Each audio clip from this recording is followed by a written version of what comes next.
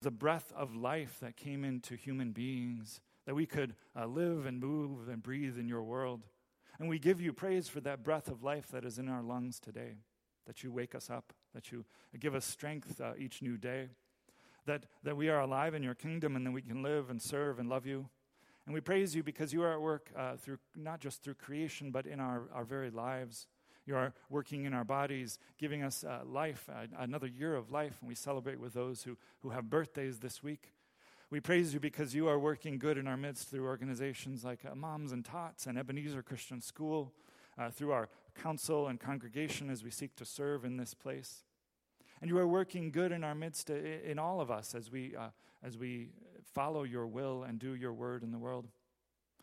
We praise you because you have guided us this far and have protected us from illness, and we continue to pray for your guidance as we seek to be your church in these times and places. We trust, God, that you are leading us and guiding us, and we pray that you continue to do that by your Spirit. We pray, too, for those in our midst who are ill. We think especially of Jake and Joyce and Tom, of Luis and Joel and Grandma Ramos, of Terry and Joby and Thelma, and many others whose names are on our lips and our hearts. We know that your Spirit is the breath of life and healing and comfort, that your Spirit walks with us through the valley of the shadow of death. So we fear no evil. We fear not even death itself, for you are with us. You comfort us and protect us by your rod. And we trust that you have good things before us. And so we pray that you continue to bind us together by your Spirit as a community. We think especially of those who can't worship with us regularly, whether that's because of their health or age or for whatever reason. And we pray that you surround them by your Spirit and give them an extra measure of your presence on this day, that they may know that we are one in the Spirit and that your love is poured out among us by your Spirit. God, we trust that you are guiding us to and calling us by your Spirit, not just to worship, but to your word. So we pray that as we come to your word now, you open our ears to hear and our hearts to know and to love you in your word, the living word, Jesus Christ, that we may be found in him and him in us, and that by his word we may be transformed ever more into his likeness. This we pray by the Spirit and through the power in the name of Jesus Christ. Amen.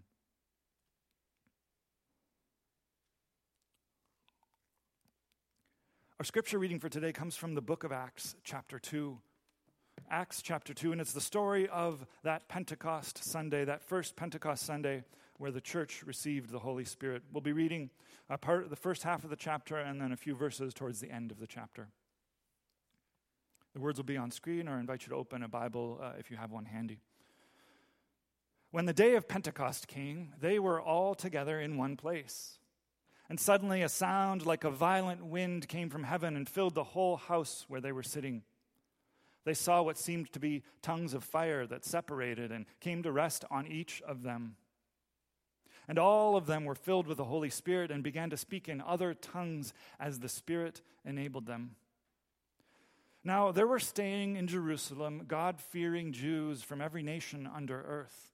And when they heard this sound of the wind, the crowd came together in bewilderment because each one heard their own language being spoken.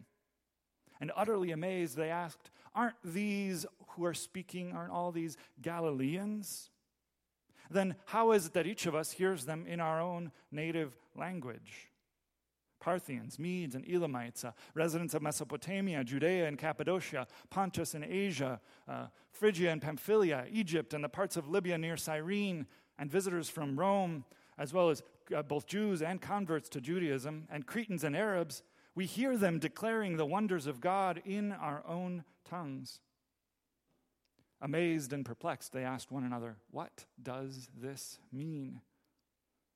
Some, however, made fun of them and said, they have had too much wine.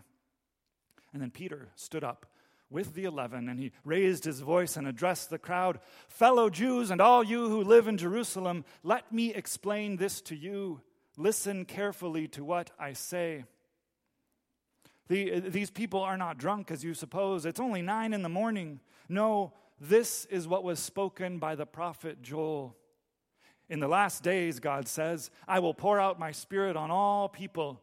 Your sons and daughters will prophesy. Your young men will see visions. Your old men will dream dreams. Even on my servants, both men and women, I will pour out my Spirit on those days, and they will prophesy. I will show wonders in the heavens above and signs in the earth below, blood and fire and billows of smoke. The sun will be turned to darkness and the moon to blood before the coming of the great and glorious day of the Lord. And everyone who calls on the name of the Lord will be saved." Peter continued, "Fellow Israelites, listen to this. Jesus of Nazareth was a man accredited by God to you by miracles and wonders and signs which God did among you through him, as you yourselves know. This man was handed over to you by God's deliberate plan and foreknowledge, and you, with the help of wicked men, put him to death by nailing him to the cross. But God raised him from the dead, freeing him from the agony of death, because it was impossible for death to keep its hold on him. Therefore, let all of Israel be assured of this: God has made this Jesus, whom you crucified, both Lord and Messiah." And when the people heard this, they were cut to the heart, and they said to Peter and the other apostles, "Brothers, what shall we do?" And Peter replied, "Repent and be baptized, every one of you, in the name of Jesus Christ, for the forgiveness of your sins, and you will receive the gift of the Holy Spirit. This promise is for you and for your children and for all who are far off, for all whom the Lord our God will call." This is the word of the Lord. Thanks be to God. This day, Pentecost Sunday, is a day of signs. It's a day filled with these signs and wonders. The Spirit comes upon the believers like tongues of fire and foreign languages. And these signs and wonders happen in this small group of believers gathered that day, 120 of them. And the sound of the Holy Spirit comes like a rushing wind and the sound of their own languages, and it draws this big crowd to them. And God does these signs to point them to Jesus. Now, the festival of Pentecost comes about 50 days, exactly 50 days after Passover. It's what's called in Hebrew the Jewish festival of Shavuot, which they celebrate still today, a spring harvest festival. And it's also the day that Jewish people celebrate the giving of the law at Mount Sinai. It's a pretty important day for Jews. It's kind of like the birthday of the Jewish people, because the law bound them together as a people. The law is what gave them identity and purpose. God freed them from slavery in Egypt, and then God gives them the law at Sinai. See, that makes the law a response to God's freeing grace. God saved them from slavery first so that they could keep the law. And that's why it's the perfect day for the Spirit to be poured out on the new believers. It's kind of like the birthday of the church. See, before they were followers of the way of Jesus, but after Pentecost, they become a movement called out into the world. They become the church, the called out ones. And that's exactly what Jesus told them would happen. They would receive the Holy Spirit, and then they would be witnesses in Jerusalem first, and then Judea and Samaria, and this ever-expanding circle out to the ends of the earth. But Pentecost morning starts with them gathered all in one place. And there were about 120 believers at this time, Luke tells us in the chapter before. There were the 11 disciples plus a new one they'd appointed, and Jesus' family and the closest followers of Jesus. And they were ready. See, maybe they'd been spending the whole previous night in worship and prayer, doing an all-night vigil. They were there together before 9 in the morning. Or maybe they had a sunrise service as they prepared. Whatever the reason, they were together and they were waiting for Jesus' promise. See, just 10 days before, Jesus was taken up away from them into heaven. The risen Lord is no longer with them, and so they wait. And the Spirit comes like the Spirit often does, in this wind and breath and roaring and fire.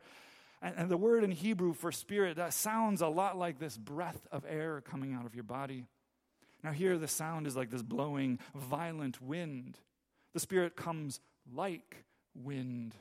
And the Spirit fills the place where they sit. The Spirit comes like fullness. And they see something like these tongues of fire coming on each of their heads. The Spirit comes like fire. And then each of them are filled with the Holy Spirit, and they begin to speak in tongues or in languages of other places by the Spirit's power. And the room is filled with even more noise, this babble of foreign languages. And it's hard for them years later when they try to describe to Luke what it was like on that Pentecost Sunday. What happened? They say the Spirit is like wind and like breath and fire and fullness and tongues, but it is none of those things. Those are all signs that point to the Spirit's presence.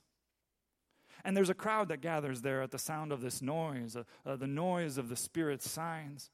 And there's something special about this festival crowd, because they're God-fearing Jews from all over the known world. It says that they're from every nation under heaven. They come from all over. And Luke makes a point of telling us where they come from east and west and north and south. If you can bring the map up, I'll show you a bit of where they came from. Or maybe I'll try. There we go. He says they come from east of Jerusalem.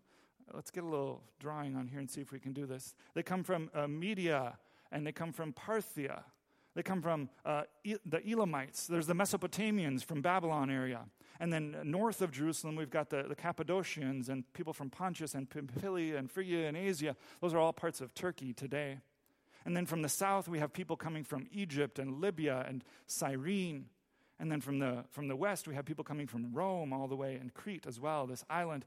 They're coming from the whole known world. Even Arabians from the Arabian Peninsula are coming to celebrate this festival, and they see the Spirit come down on them. And not only do they come from the whole known world, they also hear their own languages. Have you ever been in a foreign country or a place where lots of people around you don't speak your language, and all you hear is the foreign language that you don't understand, and then suddenly, out of the crowd, you can pinpoint one person that's speaking the language of your heart, which I presume is English for most of you here. You can hear that person speaking in English, and you make a beeline toward them because you're desperate to hear your language. You want to hear what they have to say to you. That's a bit of this Pentecost feeling, that feeling of understanding and presence, of being part of the body. So they hear these believers who speak a different language declaring the wonders of God in their own heart languages. Now, some commentators think that this day, Pentecost Day, is a reversal of what happened at Babel. See, at Babel, the people of the world were trying to build a tower together to reach God by their own strength. And what God does is he scatters them by confusing their languages. Suddenly, they go from being able to understand each other perfectly to no one understanding anybody at all. At Pentecost, God does the opposite. God brings them together, people of different tongues, people who do not speak each other's language, and they are united in understanding the Word by the Spirit.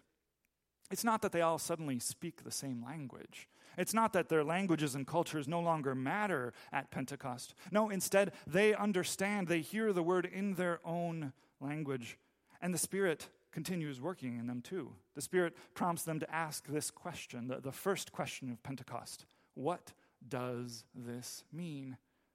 And it's a reasonable question to ask in this situation. I mean, that's what you'd wonder if something strange like this happened. Of course, there's some people who miss the point of the work of the Spirit here, and they accuse them of being drunk. But the work of the Spirit continues through Peter's preaching. The Spirit prompts him to get up and to loudly speak to the crowd, to proclaim the good news. But first, Peter prompts them to ask their question. The Spirit prompts Peter to answer their question. What does this mean? Let me explain, he says. We're not drunk. It's just 9 a.m. We may be celebrating later, but this festival hasn't even gotten going yet. No, he points them to Scripture. He points them to this Spirit-inspired prophecy in the book of Joel. See, Joel spoke about the day at the end of days, that day when the Spirit would be poured out on all people, all flesh, the sons and the daughters, the young men and the old men, even servants, both men and women. And there would be signs and wonders, not just among the people, but also in creation, in the skies, in the earth, in the seas. And Peter says that all of these signs and wonders are for one purpose: salvation. The Spirit is pouring out on the people to prompt them to call on God's name. And then Peter points to Jesus, the one who did these signs and wonders and miracles among the people. They know it. Some of the people there have even seen Jesus working when he was alive.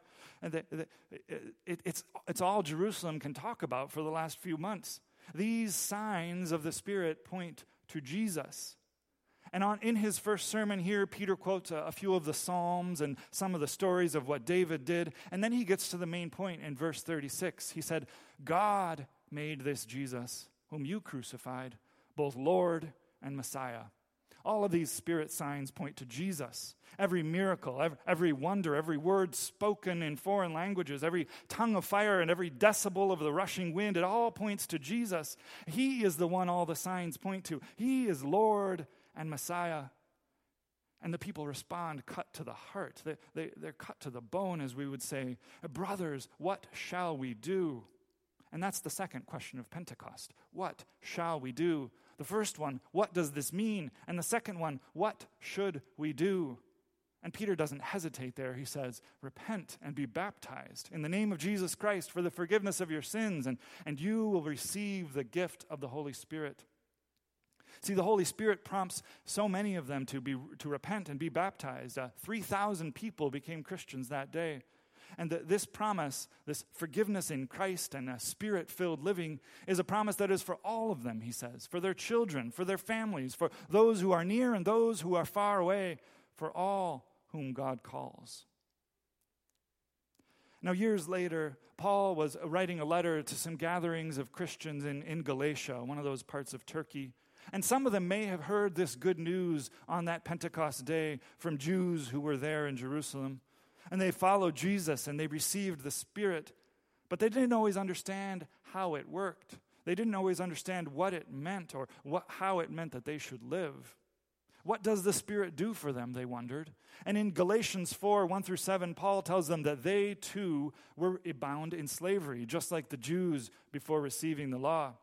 They were bound by these elemental spiritual forces of the world, he says. The way things are, the dog-eat-dog world, the world of karma, you get what you deserve, the world that says fight for yourself and love yourself and care only about yourself, this world that is bound in slavery to sin. And Paul says, no, the Son sets you free from all that. God makes us his children, his heirs. We receive this inheritance, this covenant promise that God made all the way back to Abraham. And that happens by the Spirit.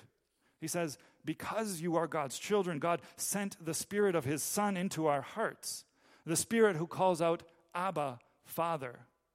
It's the Spirit that enables us to call God Father. The Spirit is the way we are made children of God. The Spirit is the one who points us to the Son, Jesus, and the Spirit points us to God, our Father. And you might say that all sounds good and true, but what does it mean, Paul? Make it plain. What should we do? Which is that second Pentecost question. What should we do now that we've received the Spirit? And Paul answers that question in Galatians chapter 5 with this explanation of what Spirit-filled living looks like. He says it starts with freedom. So you are free now from that slavery to sin. So live like it. And then he goes on to say in chapter 5, verse 16, so I say, walk by the Spirit, and you will not gratify the desires of the flesh. For the flesh, or that means the sinful nature, desires what is contrary to the Spirit, and the Spirit what is contrary to the flesh. They are in conflict with one another, and you do not do whatever you want. But if you are led by the Spirit, you are not under the law. Now let me read the next few verses in the Message paraphrase, because it really brings it to life. Paul goes on to say, it's obvious what kind of life develops out of trying to get your own way all the time. This repetitive, loveless, cheap sex, an accumulation of mental and emotional garbage, frenzied and joyless grabs for happiness, trinket gods, magic show religion, paranoid loneliness, cutthroat competition, this all-consuming but never satisfied wants, a brutal temper, an impotence to love or be loved, divided homes and divided lives, small-minded or lopsided pursuits, this vicious habit of depersonalizing everyone into a rival, uncontrolled and uncontrollable addictions, ugly parodies of community. I could go on, he says. This isn't the first time I warned you, you know. If you use your freedom in this way, you will not inherit God's kingdom. Now back to the more familiar NIV version, Paul continues, but the fruit of the Spirit. The way you live in the Spirit is love, joy, patience, peace, forbearance, kindness, goodness, faithfulness, gentleness, and self-control. And against such things there is no law. Those who belong to Christ Jesus have crucified the flesh with its passions and desires. And since we live by the Spirit, let us keep in step with the Spirit. Let us not become conceited, provoking and envying each other. See, here in Galatians 5, Paul breaks it down. We've received the Spirit, so what does it mean for our lives? Well, here is what Spirit-filled living looks like. The Spirit pours out at Pentecost as a sign that points to Jesus. But the consequence of being filled with the Holy Spirit is that it crowds out all those other ways of living, those ways of the flesh, of sin and slavery. You heard the list. Not one of us here can hear that list and say, nope, none of those apply to me. I'm sure if we had to raise our hands, that we'd raise at least one of them, if not two or three, or all of our fingers for things that we've done against the Spirit. The Spirit works in that way too, pointing out to us the ways that we stray back into slavery and sin. But above all, the Spirit works good fruit in our lives. These ways of living that point to Jesus, what Paul calls love, joy, peace, patience, kindness, goodness, gentleness, faithfulness, and self-control. And we'll come back to Galatians again and next week and in the weeks to come, starting at the beginning of the book and working our way through Sunday by Sunday to see what it means to live in the Spirit. But for Paul, it's simple. He says, you've received the Spirit, so live like it. Now, for us Pentecost people filled with the Spirit, it's that simple too. You have received the Spirit, so live like it. Now, that doesn't mean you have to go speaking in foreign languages or angelic languages. Being filled in the Spirit doesn't mean that when you come to church you have to raise your hands or do something crazy, be loud. No, being filled with the Spirit means that your life points to Jesus. That's it, folks. That's simple. Dear friends of Jesus Christ, live like it. Live in the fullness of the Spirit. Live like it in the name of the Father and of the Son and of the Holy Spirit. Amen. Let's pray. O Holy Spirit, come among us, we pray, that we, your children, might be like Jesus, that we may point to him in your signs working in our midst, in the ways that you shape our lives to be like Christ. Point us away from the ways of sin and slavery and death, and point us toward the way of Jesus, toward the fruit that you work in our hearts. So we pray that you may continue to prompt us to greater faithfulness, that you may call us to account when we stray, and that you continue to support us and sustain us as we seek to do your will in the world. We trust, God, that you are doing that even in our midst now, in our hearts as we pray. And we ask that as you send us out from this place, you will sustain us in that Spirit, breath, power to do the ways of Jesus Christ, to be the living word in the world.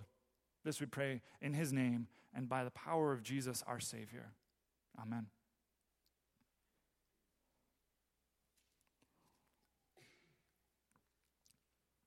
As a response to the word, we'll sing a song that speaks of the work of the Spirit in our midst.